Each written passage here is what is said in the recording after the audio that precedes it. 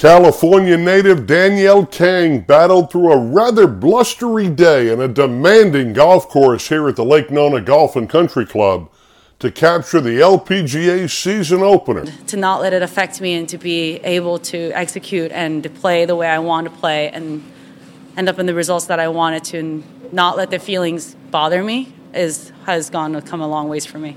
29-year-old Danielle Kang winless last season and failed to make the cut when the LPGA Tour played another event on this very course last February. But on Sunday, she finished atop the leaderboard in the Hilton Grand Vacations Tournament of Champions. Kang racked up 5 birdies in a 7-hole stretch en route to a final round 4 under par 68 for a 4-day total of -16 and a 3-shot victory over Canadian Brooke Henderson. I think I did a lot of things really well, and a couple of things that I really focused on in the off-season, like I said, have paid off, at least in this first week, so that's really exciting. And moving forward, I think just a few more breaks, a few more putts, and it could have been a different story. Runner-up Brooke Henderson, while Mexico's Gabby Lopez finished 12 under par for solo 3rd place.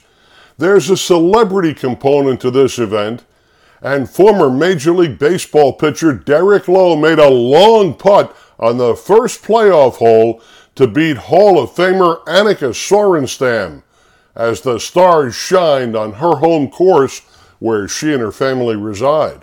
To play against Annika Sorenstam, how many people can say that in a playoff, and to prevail it was a great day.